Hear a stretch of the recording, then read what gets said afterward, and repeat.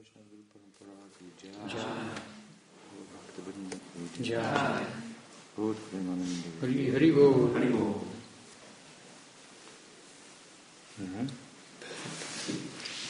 Good evening, everyone.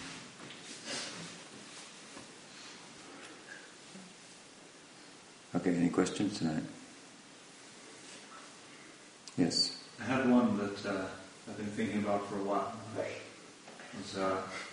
It's about certain Prabhupada Lila that maybe he gave a specific instruction at that time, and then in ISKCON we followed that for a long time, and then I read something in Srila Sridhar Maharaj that challenged that. And so I was just hoping that maybe you could clarify the situation.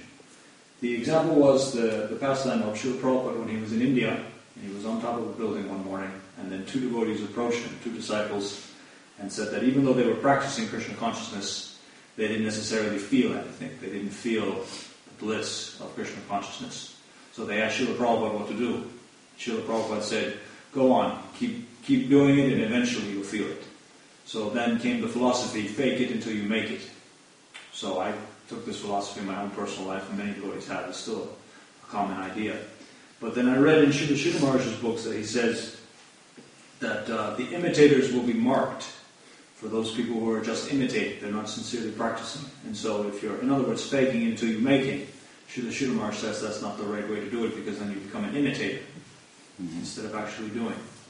And then also I read that Srila Sridhar Maharaj says that Krishna lies to us in order to bring us to him, because we cannot handle the absolute truth. So sometimes Krishna lies to us.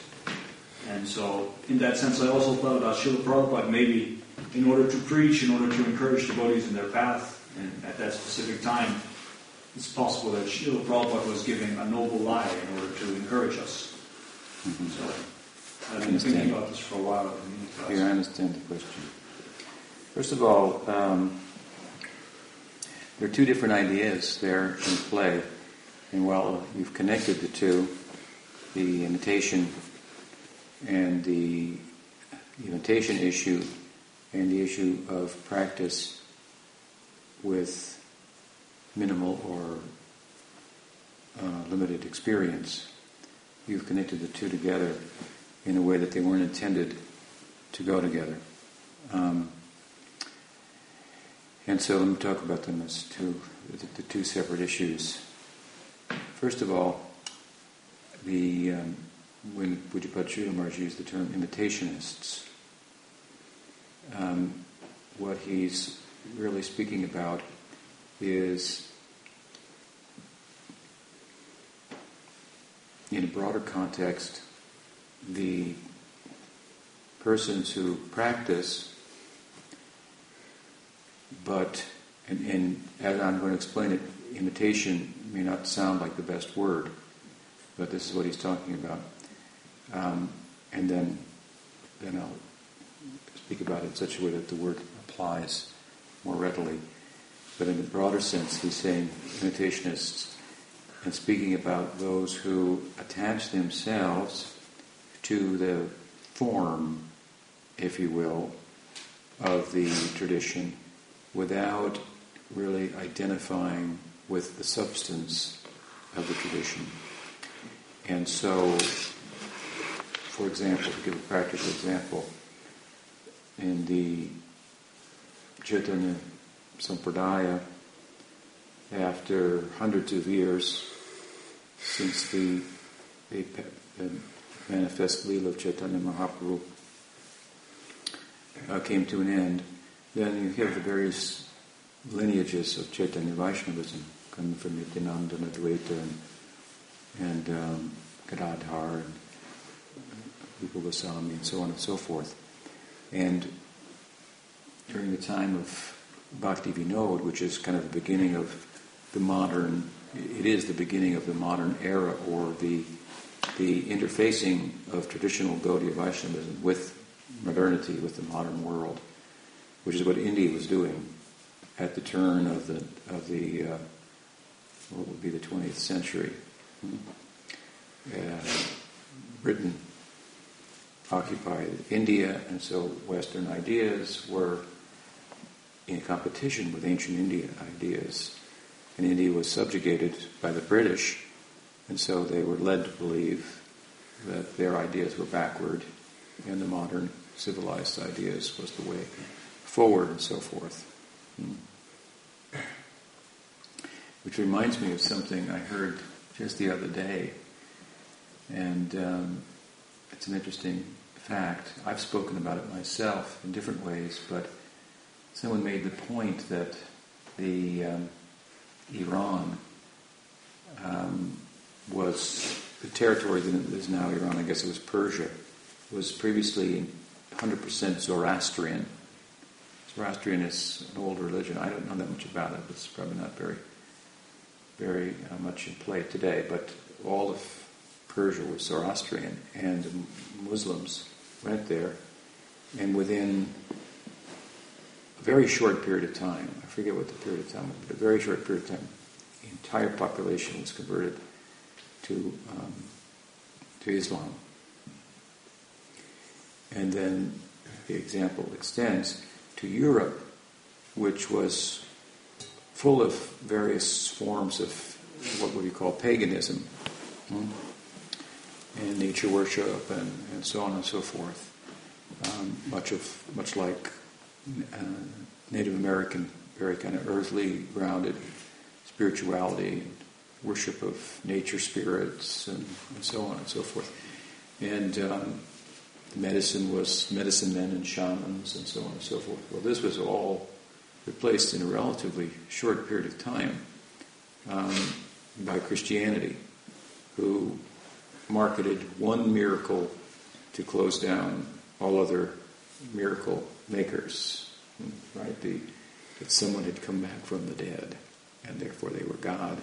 He broke the laws of nature, arguably demonstrated the Jesus that he was transcendent to them.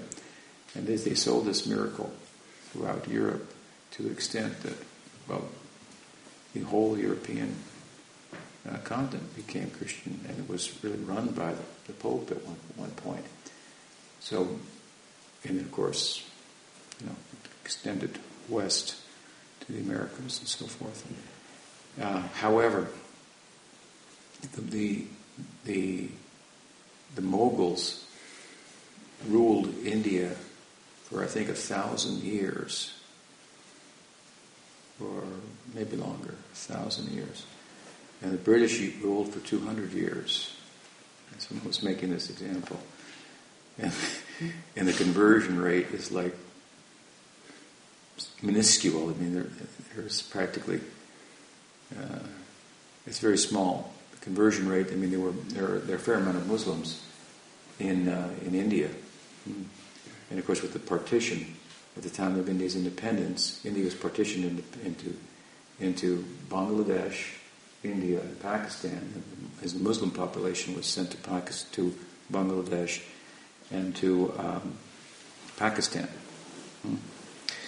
But these Islamic people, they weren't really a very, very, very small percentage of them that populated eventually Bangladesh on the west and Pakistan on,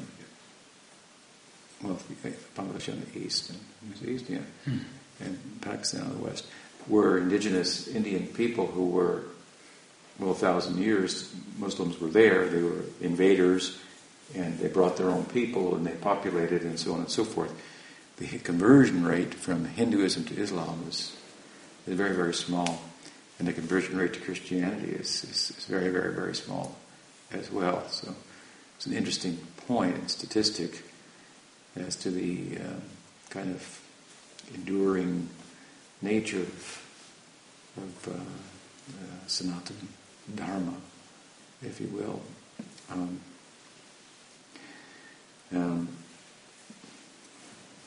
not sure how I got to that tangent, but we were saying that Chaitanya Mahaprabhu's tradition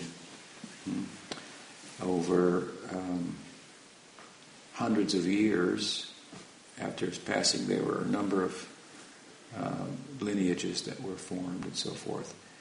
But I'll probably connect that point of course. But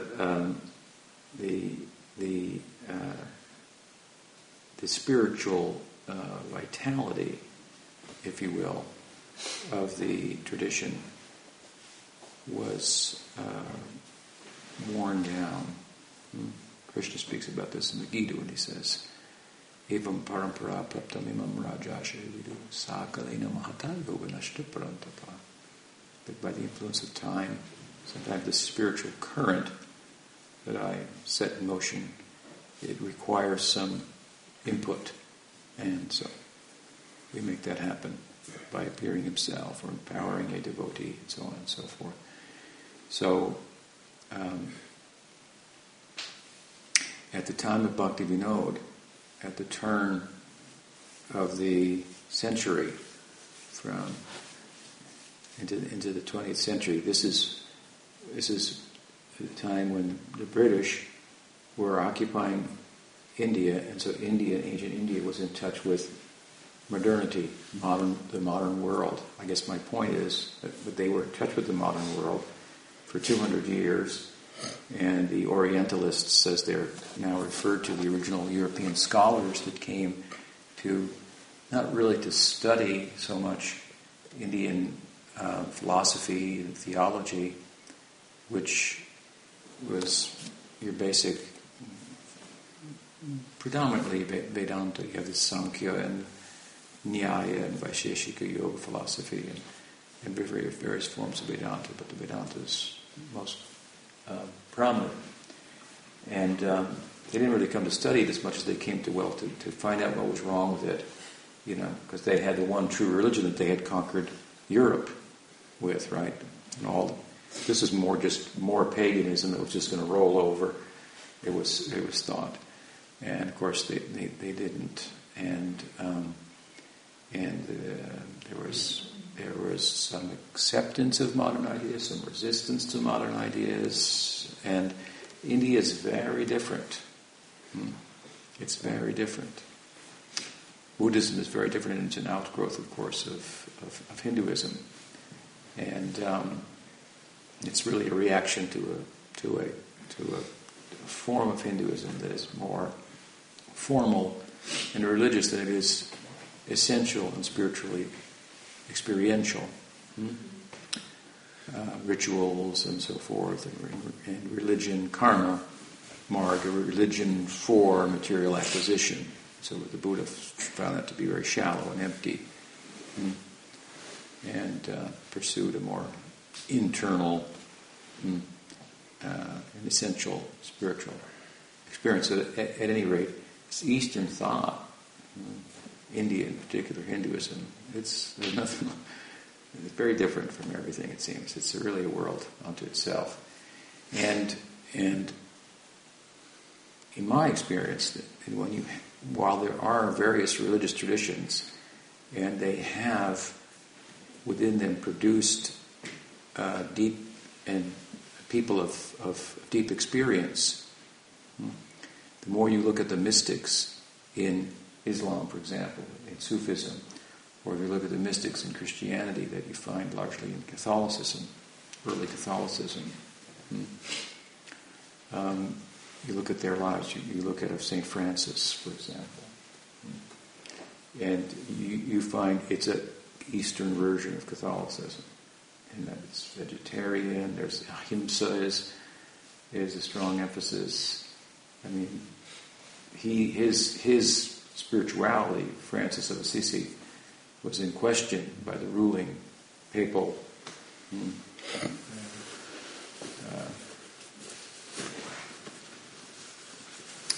government, if you will, and they were out, on crusades and so forth. So, if you take Rumi, for example, Sufi mystic, it's the mystical side of Islam, and if you really look very carefully at Sufism, you find it's a combination of Islam and Advaita Vedanta. So the point I'm making is that, in my experience, is that while there are genuine spiritual traditions outside of Hinduism that have produced real deep spiritual experience, when you look at those experiencers, you find they fit in pretty good with India. and the ideas of essential spirituality would be. When we speak like this, we start to come to perennialism, which is I think, I don't know who coined the term, maybe Aldous Huxley or somebody, some time back. It might have been somebody before him. Perennialism. Maybe what was his name? A Catholic from centuries past. I forget. But perennialism is the idea that there's this perennial Sanatana Dharma, really eternal spiritual reality that shows itself, it's always alive, and shows itself in different forms over centuries. And so, spoken about in different ways, but it's speaking about the nature of the self, the nature of consciousness. Consciousness is different from matter, it's not an emergent property of the brain, and so on and so forth.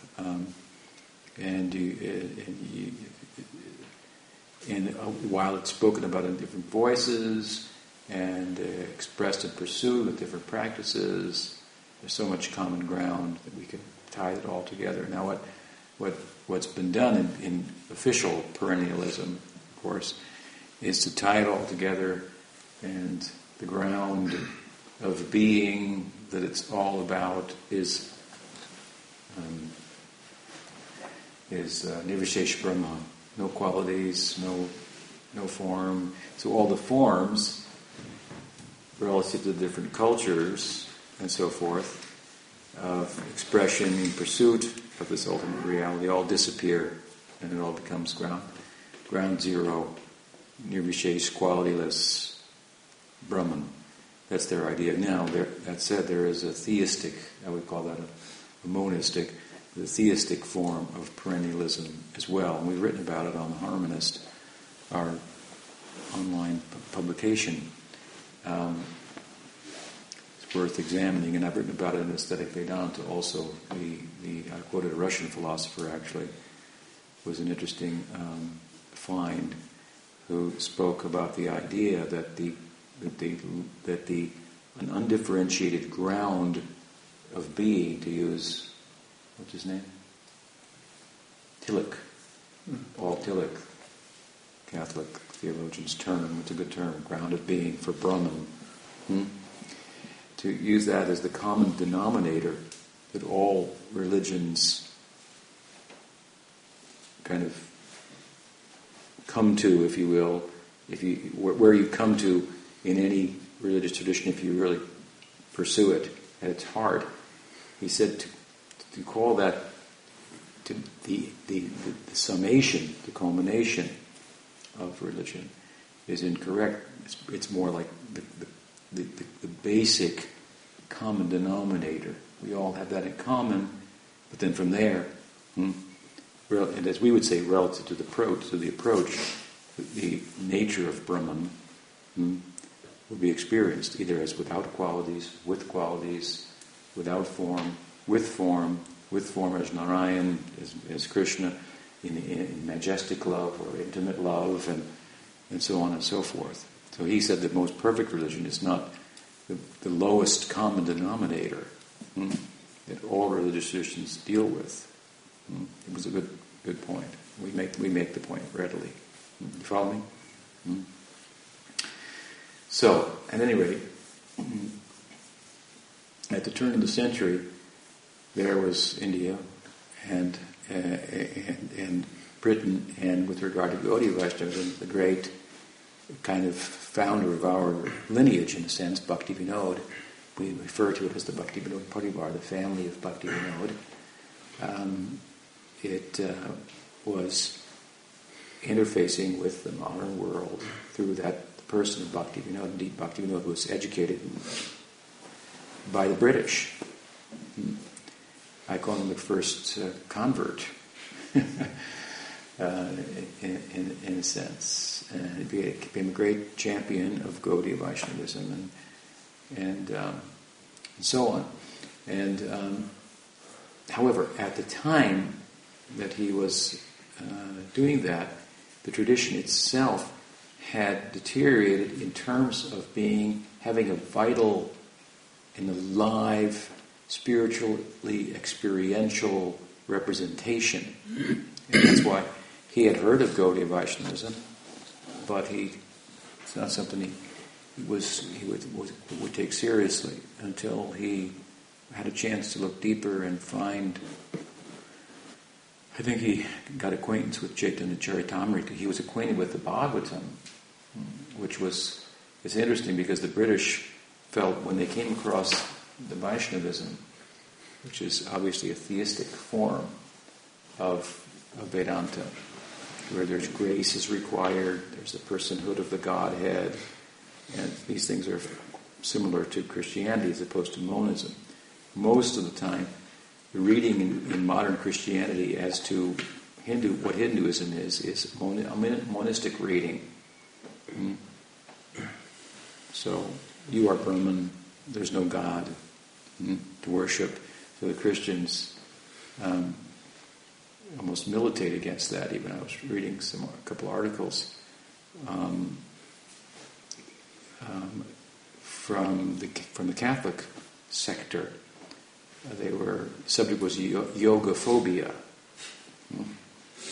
and I guess the Pope had said something about yoga, and he had a phobia about it. And then there were various prominent writers and thinkers in Catholicism supporting the idea that yoga was problematic if you wanted salvation as a Catholic, and so forth. So one person was promoting, one person was a couple articles to the contrary, and so forth. So yoga phobia, I thought that was a good word.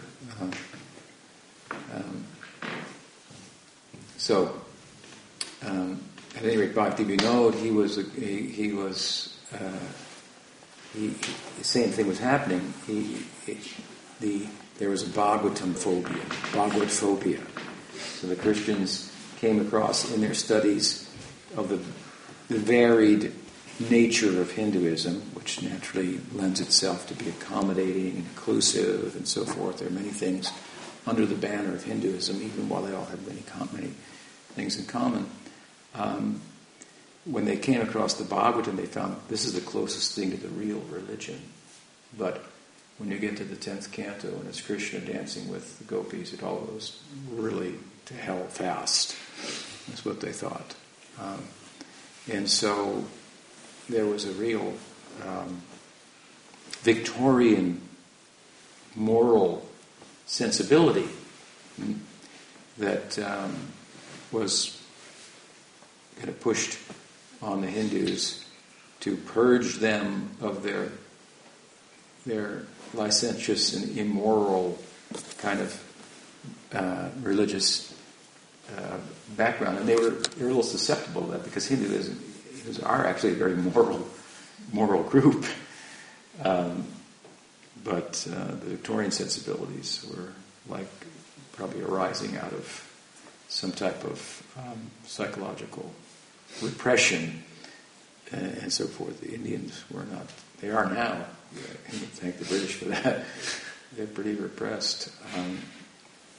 You see what happens. But anyway, there was a Bhagavad phobia, and Bhaktivinoda himself confesses to having caught the Bhagavad phobia.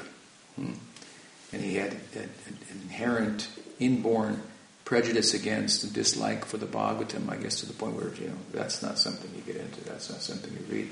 But when he came across Chaitanya Charitamrita and the pristine moral character of Sri Chaitanya as a sannyasin, and the beautiful explanations of how his capacity externally to exhibit not the inhuman but the superhuman characteristics of transcending as a young man at 25, transcending, rising above the passions of the world entirely, and of course entering into ecstasy and trance and so forth as he did so readily, so otherworldly while in this world, and that all of this, the morality and beyond, really the ability to be morally stout rests largely in actual spiritual experience, which you're saying you might not have too much of. That's not good.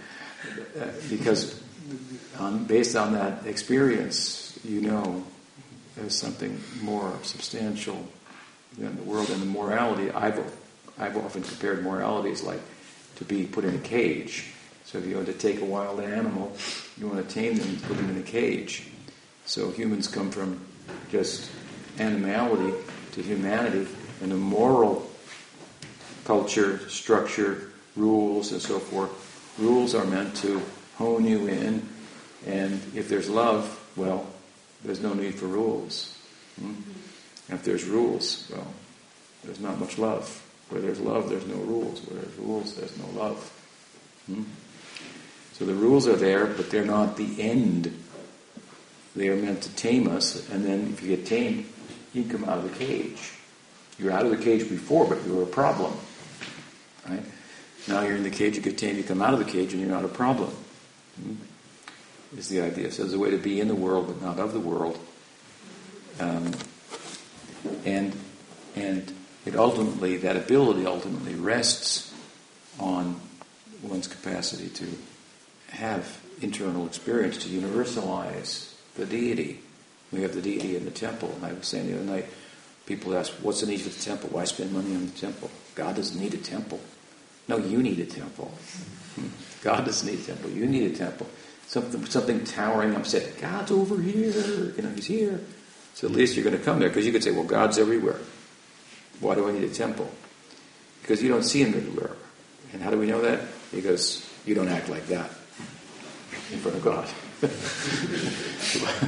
Watchful eye of God. So you need to go to the temple. And here is a means by which you can get experience. And then eventually you can begin to see God everywhere and have inner experience and so forth and so on. So when Bhaktivinoda read Chaitanya Charitamrita and studied the person and character of Chaitanya, who was absorbed in the Bhagavad Leelas, the Leelas of Radha and Krishna and so forth, then he could understand all these Leelas in light of Chaitanya Mahaprabhu, and rather than through the Orientalists' British attempts to not really so much study, as I said earlier, Indian religion as much as to dissect it and expose it and dispose of it, and replace it with Christianity, where they were not successful in doing, and they've been successful, all around the world, to a large extent, but not. It's very limited. Their success in India, as you know. So Bhaktivinoda then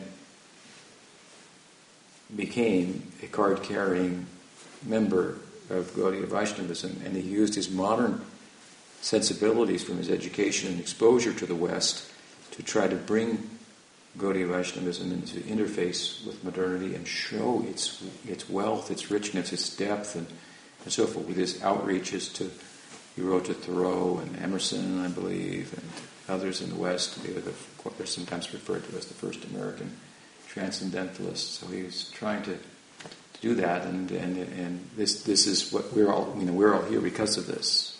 This is the very extraordinary contribution of Bhaktivinoda, theologizing about the tradition and so forth, and making certain strategies for promoting it in the West in consideration of Western sensibilities, mentality, philosophical sensibilities, and so forth. So this is the work of a very powerful spiritual person. So at the time, as I'm explaining, the face of Gaudiya Vaishnavism was questionable. It was said that if a Gaudiya was amongst pious Hindus, there would be in educated Hindus, there would be a place for a religious sadhu coming to your door with a begging bowl. And so you would give something. You would give something, and you might entertain some discussion with them, hear their ideas, and so forth. But it said if a Gaudiya came to the door, that's a Gaudiya, give him some fruit and send him away.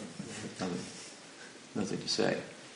Gaudiyas, people would join Gaudiya Vaishnavism because there was some question about their caste in the Varnashram religious system. Then the society is divided according to the karma and psychological makeup and so forth into different divisions of labor and duties and responsibilities and so forth. And somehow the caste was in question by some type of orthodox religious, socio-religious sensibilities. Then you would, or you were an outcast, you would go and join the Chaitanya Sampradaya, and then that's above caste, and you think, I've risen above caste. But they didn't act like they had risen above caste, which is all about moral sensibilities. So there's a fair amount of immorality in the name of Gaudiya Vaishnavism, which has this ideal of Parakiya love of Radha and Krishna, and it doesn't play out in terms of having many lovers in this world as part of your sadhana or something like that. So these kind of things were going on, and so over time, some misrepresentation, lack of really luminaries in the tradition, and it had reached a state where, as I mentioned earlier, Krishna speaks in the Bhagavad Gita, a need for reinvesting some power in the tradition, and that's what Bhakti is about. And he did that in a big way. And so, this is a long explanation, but useful, I hope. The imitationism that Sridhar Maharaj talks to largely refers to persons who were formally Gaudiya Vaishnavas. They weren't really acquainted with the essence of the tradition or in any depth of the philosophy, and they were in a lineage, and they would give initiation and charge some money or something like that, and they were in form Gaudiya Vaishnavas, but not in essence, and they were kind of imitating, and sometimes they would imitate being an ecstatic or something like that. And common people without education and without good association, they don't know much the difference, and people deceive themselves in religious traditions also to think that they're more than what they are, and the high ideals and the way in which that expresses itself that are talked about in the literature amongst the saints, the associates of Chaitanya Mahaprabhu and so forth. This was being imitated. You had people, for example, would go like Haridas Thakur, who was known for chanting 3 lakhs of names a day, which took about 22 hours. They would go and sit and chant and so forth, but then they would have moral lapses. The famous story of Haridas Thakur is that Maya herself, personified, came in the form of a prostitute to test his chanting. It's recorded in Chaitanya Charitamrita. Asked him to please have union with her and satisfy her as a young maiden. And he said, well, I've got to finish my rounds, sit here and listen to me chant when I finish my rounds. Certainly I'll satisfy you. So he chanted so long she fell asleep. And by the time she woke up, he was chanting his rounds for the next day. So he said, I finished my rounds. And after a couple of days, she converted and she became a sadhu. He gave her Tulsi and Japa, and she went and she followed his example like this. That's made Maya Vaishnava, something like that. But the imitationists, they could imitate and form Haridas, but they couldn't really connect in the same way substantially. So this kind of imitation going on. Bhaktisiddhanta Saraswati Thakur coined it. We'll use the phrase sahajya, which means natural. It means cheap also. So to cheaply think that I've attained more than I have and imitate to get some followers. So that's what he's talking about in terms of imitationists. Imitationists, that we should avoid that. We should be grounded, down to earth persons, have a real guru and practice, and know our adhikar, know our eligibility. the whole tradition is there, but there are different levels of eligibility by which we become qualified to apply ourselves in different practices, whether it be worshiping a deity, chanting, teaching, as may be the case, internal meditation, and so forth. So it's all relative to one's eligibility. So Bhaktivinoda emphasized this and sought to be a reformer of the tradition, and so on. And so the imitationists, this is what he's talking about, and also in a broader sense, he's talking about, again, the idea of becoming trapped in identifying with the form at the cost of losing sight of the essence. And so, for example, let's say you form an institution for spreading and providing a nourishing environment, spreading to others and providing a nourishing environment to them to practice, and so forth. And then you invest a lot of time and energy in the institution and develop it, and then you pass on, and then the persons who succeed you, they develop kind of institutional consciousness, society consciousness, rather than God consciousness. And it's tricky because it's got all the trappings of a spiritual society. But still, you can be in society consciousness and be in the dress of God consciousness, and then not be able to make dynamic spiritual determinations, and become a form worshiper, if you will, and blind following of the rituals and so forth, without understanding the essential meaning behind them. Without it's like you take Bhaktivinoda as a reformer. Any reformer is up against the fact that he or she has to speak outside of the box about the tradition, and people are inside the box. And they've gotten something from being inside the box, and they know that, so they figure, you just stay in the box, and everything will come, There's some truth to that, but I'll give you another example that Prabhupada gave once. He said that I have planted a tree, and I put a fence around the tree. That's the box. And I said, keep this, put this seed of bhakti inside the box, the institution. Stay in the institution. Stay in the institution. Stay in the institution. But in the example he gave, you plant the tree and you put a fence around it so the deers won't come and eat the tree, and the cows and so on and so forth, and you protect it. But as it becomes strong, and its roots go down, its branches go up and out, and they overflow the fence naturally, and they go high enough that it's not a problem.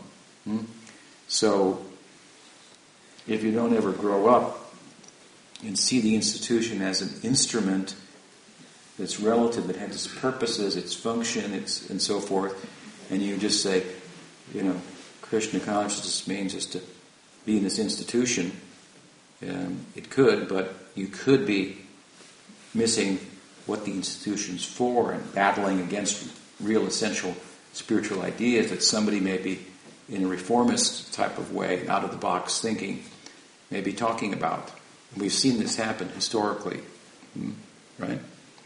So this is another broader sense in which Sridhar Maharaj is talking about imitation, where you fall into if the formal membership, but not spiritually essential membership. And then that becomes the formal becomes very rule oriented again. You can't go here, you can't do this.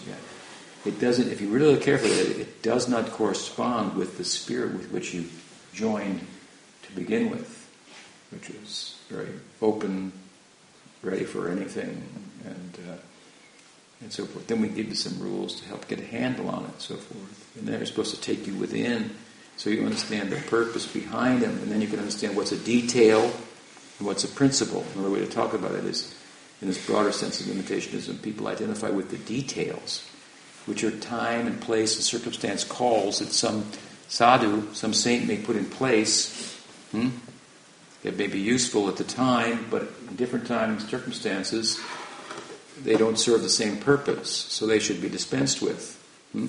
So to be able to separate the difference between what's essential, spiritually essential, and what is a detail meant to foster that does so in its own time, but has its own time, at which it may no longer be useful, and to insist on those particular details may be even counterproductive. So a saint in the succession will be able to speak out of the box and be able to distinguish between essentials, formal and essence, essentials and principles and details. And then those who have identified too much with the details of time and place, they can't identify with someone who's actually emphasizing the principle. And they think, this guy's heterodox. Get rid of her. The heretic.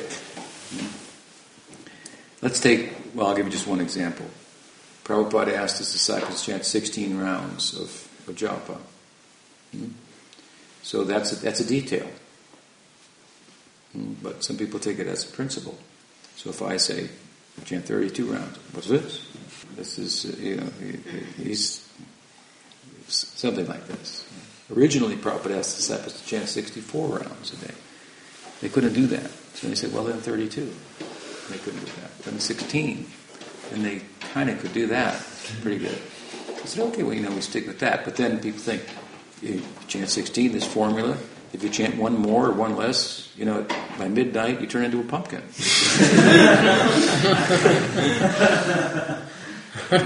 So they get and it's a good policy and so forth to have a fixed number of rounds. But different charges, different gurus may determine different policies with regard to how the students will apply themselves in the practice.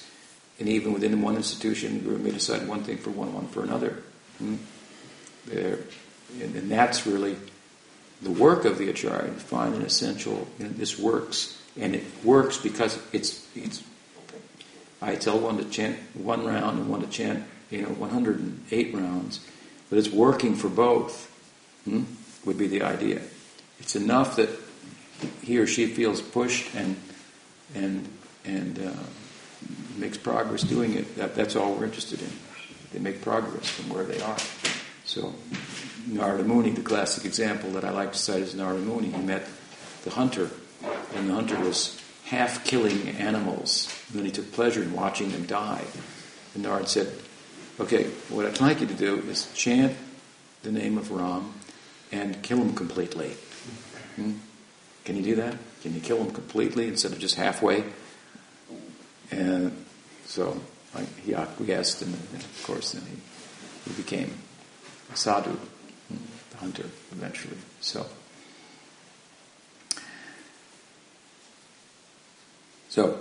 this is imitationism, as Sridhar Maharaj is talking about. That's different than what you're talking about, that you connected it with the idea that you're practicing, but you don't have much experience, and therefore you should just go on anyway. And you use the phrase, fake it till you make it, or something like that. Yeah. Well, that said, the nature of sadhana bhakti. So there's three phases, if you will, or stages of bhakti. Sadhana bhakti means bhakti in practice. There's bhava bhakti, bhakti in ecstasy, and prem bhakti, which is the final goal. Where the ecstasy has been honed and bhava has been turned into prem, into love of God. So, basically speaking, and I've lectured on this at times previously, sadhana bhakti is an imitation, but there is an English phrase that imitation of a good thing is a good thing. So it's going through the motions. In other words, in sadhana, in bhakti is anushilanam. The verbal root shila in anushilanam. Shilanam here means like a culture. Anu means like following in an ongoing culture. Krishnanushilanam of Krishna. of anukul, acts that are favorable, pleasing to Krishna, an ongoing culture of this. And the verbal root, Sanskrit root to the word shilam, shil, it has two sides to it. One would be a emotive component and an active component. So this culture, if you will, is both internal, contemplative, experiential, spiritually emotive, and active with the senses. We do things and so forth. In sadhana bhakti, this active component where bhakti comes onto the senses, and with our tongue, with our ears, we hear and chant. We engage our tongue in bhakti, or bhakti engages our tongue. Bhakti engages our ears, for example. So this is bhakti comes on the senses. And at the same time, the emotive component, bhakti in ecstasy, the emotional inner experience that you're talking about, that develops in the second phase in bhava bhakti, which is the perfection of the practice. And then the bhava is cultivated. And there are also actions in bhava bhakti, but those actions, like raising the hands or chanting and so forth, as I'm speaking, they are all coming out of ecstasy. Whereas in sadhana bhakti, they're being done to attain ecstasy, to attain bhava. And when you attain bhava, then there are the same actions, often, but the motivating force or driving force behind them is the ecstasy and spiritual emotion that's attained, so it's driving it. But again, imitation of a good thing is a good thing. Now we're using imitation word, but in a positive context. So we see someone who follows and serves out of ecstasy, and that's why we become attracted, because they speak about it, they exemplify it, and we're drawn in, and we want to do that. And so we think, I'll dress like that. I'll do those things. And that's all it's about. It's more than that. And doing those things will bring about that more. And so with the motive to attain that kind of invisible, internal side of bhakti, we take up sadhana bhakti in practice. And so it's to be understood from the start that you're in sadhana, if you understand it properly, you're doing sadhana bhakti now, you're not in bhava bhakti. That said, when we do the sadhana bhakti, there will be times when we do get some experience. It may be limited, but it's very powerful when it comes. So it's very confirming, like, wow, that's what they're talking about in the book. I like that. That's very confirming, if you will. So what this is about is the more that our mind and our senses, the bodies constituted of, are engaged, we try to create an environment here for constant, ongoing engagement, and then hearing about it, explaining it, and chanting, and then practical service, and so forth. And then you get some absorption at times, right? And you feel this is like otherworldly, and very powerful. And in time, as we go through the stages, what's happening in the beginning stages largely is the culture, the practice is getting rid of things that are getting in the way, obstacles. If it's properly performed, different desires are being retired, seen for what they are, the futility of them. If we're driven by the philosophy, the teaching, we identify with the teaching, it makes sense, so our reasoning is engaged. This is reasonable, this is rationally the best use of my time. And so with that kind of commitment, which we fortify through these kind of discussions, we fortify that rational, intellectual commitment. To do what? To serve. That serving is what it's about. Serving, and the more you get that, the more you think serving is what it's about. It's not about ecstasy, actually. It's about serving. The more you enter into that serving, then the ecstasy shows up as a byproduct. First you want ecstasy, and you think, maybe I'll take some ecstasy on the side. That's not good. That should not be done. That would put a hole in the bucket that you're trying to pour water in. That's not good. Don't do that. So with some intellectual fortitude, and the fortitude that comes from camaraderie, and with other peers, and with advanced devotees, just like we just had a 3-4 day festival, many devotees here, and so forth, very powerful, and so on. We sit with our guru, and we discuss, we get confidence, and so we go forward with the practice. This is well reasoned, and this is sadhana bhakti, and there will be some experience from time to time, isn't it?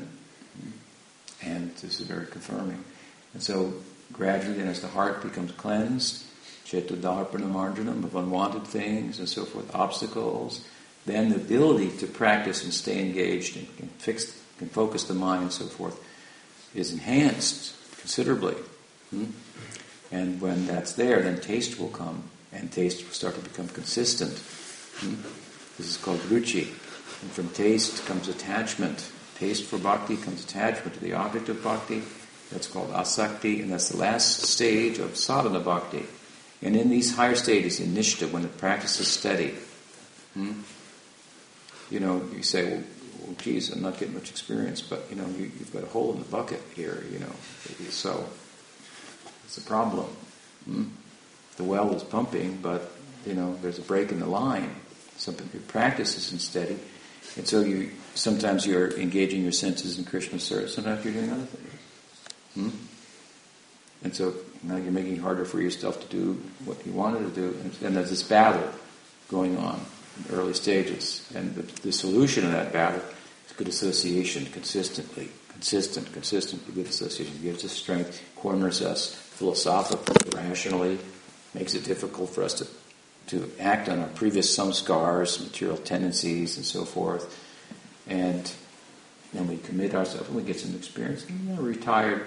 Then, as I say, in nishta, when the steady service is steady, the mind is focused, and then starts to be consistent experience. Then you enter into ruchi, and there are 2 stages of ruchi, where you get taste whenever the kirtan is done nicely, and then the later stage, whether it's done off key and Haridasa singing or whatever.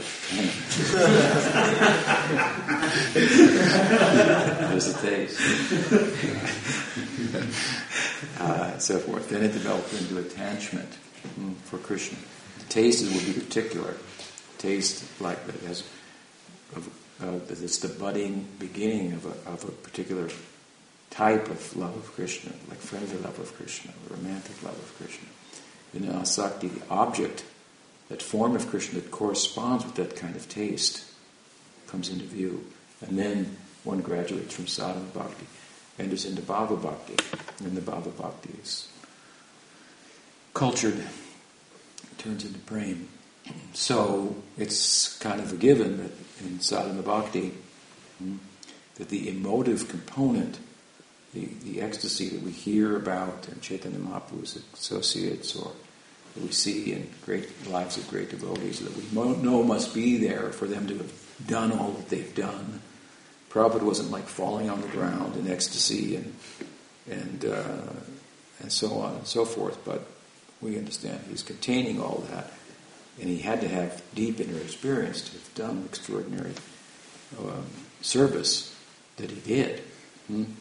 So we see these types of things, and we become inspired, we attach ourselves to those persons. And it's good. I mean, it's good. It's nice. Nice group of people who identify with all those things. Look at women who say, I'm in for the long run, and he is too, and she is too, and you get this bond with them that transcends the differences that we have that otherwise would never find us in the same room having a conversation with one another, perhaps. On a much deeper level, we look and go, he's still here, she's still there. We went through all these things together. We had our trials and tribulations, we struggled, and then you get strength and you think, these people are real. And there's some camaraderie with them. Then you stop thinking about, when will I become ecstatic all the time? You just think, these are good people to be with, and my deities are beautiful. And I know one fellow once was serving the deities, a sannyasi, in a particular institution, an ashram,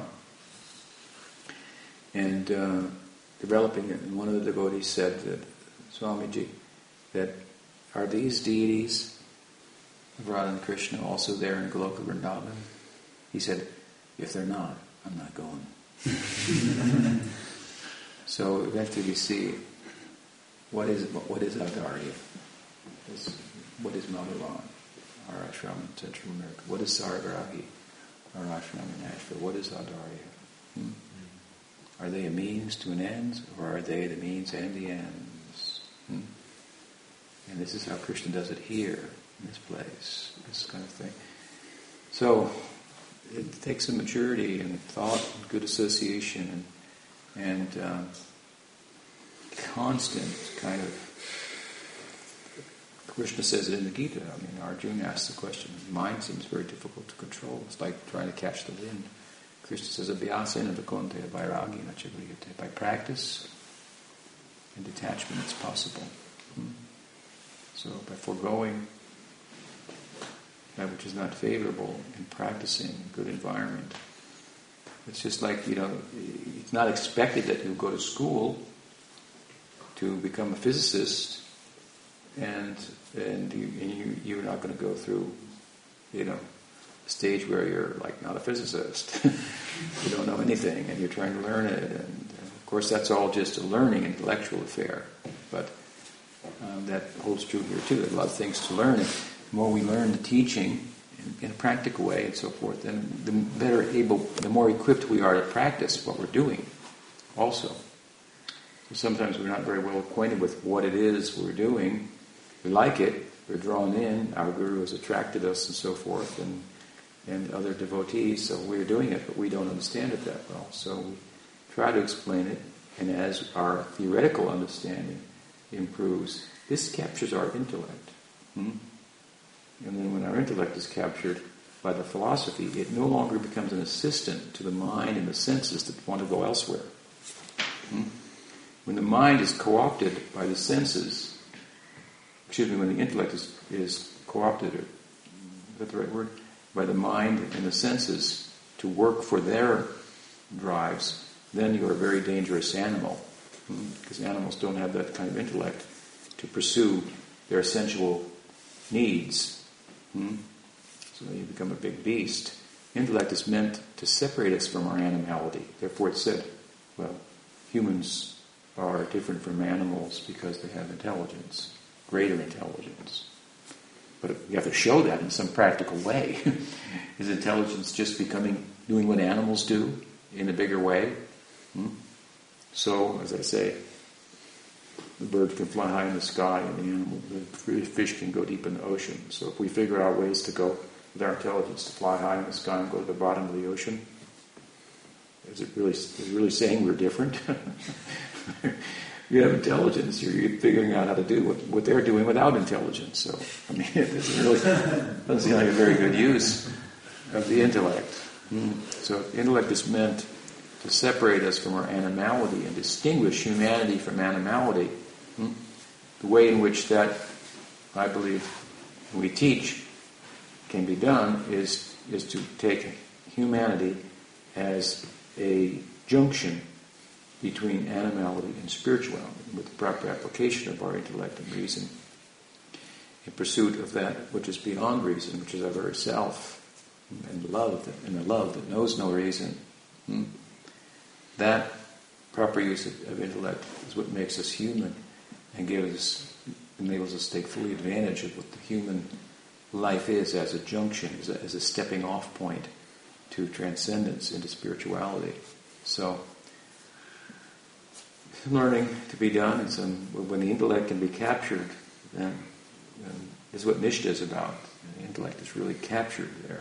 So really, and it's captured by this philosophy rather than by the mind and the senses. And so then it militates against, or it rules over the mind and the senses. And in Nishta, ideas, seeds of ideas, may be there, but they don't have a chance to fructify. They show up and they pass out, pass through. They're not entertained. Entertained. I could do that maybe. Or they just capture you, and there you are, and you don't even know it. And then I was over there. I have something to do for Krishna here. See, this is so when that's happening with your mind, you can understand you're not at the stage of Nishta yet. So Nishta nashta prayeshu vadreshu nityam bhagavata seva bhagavati tamashloka bhaktir bhavati nashtiki means Nishta. So regularly hearing the Bhagavatam and serving the person who personifies the Bhagavatam. Nasta prayeshu abhadreshu. All that is abhadra, inauspicious, will pretty much come out of the heart. This is the practice. It will come out. Nasta prayeshu abhadreshu. Nityam bhagavad seva. So nityam bhagavad seva means to nitya, eternally, regularly, consistently, on a regular basis, hear the Bhagavatam. It means hearing from someone who understands the Bhagavad philosophy. That's what we're discussing now. And this Bhagavad itself, Srimad Bhagavatam, is a commentary on the sutras of Vyasa, the natural commentary, which is the logic of all the Upanishads. So it is meant to capture the intellect. It, in the same time, the Bhagavatam gives a good bashing to the intellect in terms of its thinking that it's more than what it is. It can be useful, but it's not the ultimate arbitrator, the decider, and the means for arriving at perfect knowing. So it gives a good bashing to the intellect, and then utilizes the intellect.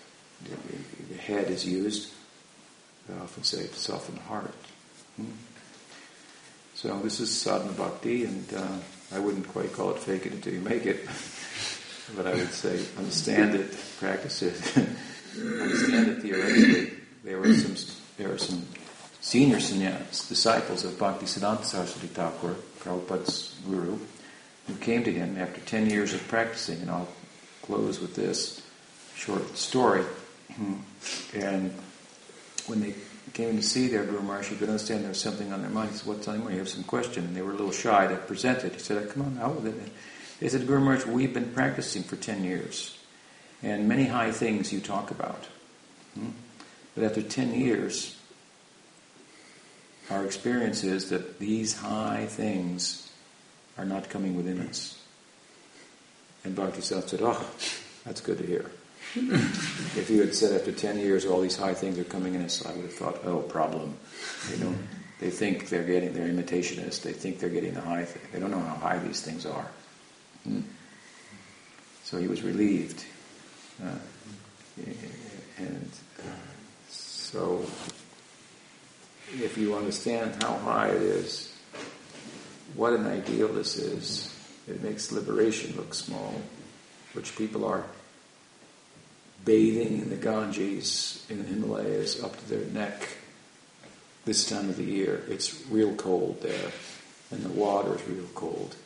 And they're doing that because they're convinced, I'm not this body, that's the theory, and therefore I'm going to put myself in these very extreme physical conditions and transcend the mental dualities of hot and cold, good and bad, happy and sad.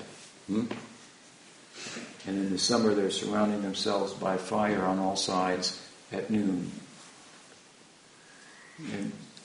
And traditionally, and for thousands and thousands of years, you have people that are practicing very extreme disciplines and so forth, because they're convinced, I'm not this body, and mukti, liberation, is the goal. Now our goal is beyond mukti, if you will. It's praying, and it's easy, comparatively, but it's very high. We should be happy that it's easy practices and good company. Was it hard to participate in the festival, even if you were working full time? You put it on as some of you were, and I appreciate that. Oh, it's very nice. Is it hard to sit here and discuss these things? Not really. It's very easy things. It may be hard for your mind, but that doesn't mean they're hard things to do. I mean, bathing in the river all night long, that's hard to do in the winter. It's not hard comparatively to chant Hare Krishna. It's very easy comparatively. It may be hard for me to do because of where my mind is, but then this is the solution to that. Following your mind, how hard will that be? You'll find out if you keep following it. When you're young, it seems it's okay, just follow it. Well, so you start to get 35, 38, 39, 40, and you realize this is my life. This is it. This is what I do. I pay the bills. And it's not as exciting as I live in a monastery. I'm pursuing enlightenment there. It was, wow, that's pretty cool. You did something with your life. When you're young and very impressionable, you may think, there are other things to do out there. Youth goes away pretty quick. And then, even if you're at the top of your class and the top of your field, and you've got enough Raja Guna in you to be motivated for material success and progress, and you become Bill Gates, and multimillionaire, and so on and so forth. Well, that's easier to live with all that kind of money and power, influence, and so on and so forth. And there's some sense of accomplishment there, no doubt, but it doesn't endure, does it? You can't take it with you. So, but if your intelligence and your psychology is influenced by Rajaguna, then you don't think that far. It's not, it's not dominating your life, and so this sense of material progress, accomplishment, and you're preoccupied with it to be a politician, change the nation, so forth and so on. And those people have as many, problems. Marital problems, their children sometimes do things they didn't want them to do, cause them mental struggles. So most of us, we're not going to be big, great, accomplished people in the world. And so it may look inviting, but it's most people are just, day to day. You got to think, I was here in the monastery for a couple of years, I'll go out and try it again. You already did that once, Of course, then there's a possibility for family life and Krishna consciousness and so forth, but that also is different than ordinary family life. So we should stay focused on the ideal and not wait for the whole world to join us, because they're not going to join us. So truth is not going to be popular in a world based on falsity. Therefore, one devotee is very precious. Any question further? Does that help? Yeah. What's the time? 7:50. Oh, it's a little bit over time. A little bit of spontaneity. Okay. Shri Shri Guru Gauranga ki jai. Gaur Bhaktivinoda ki jai. Gaur Premanand. Shri Guru Maharaj ki jai.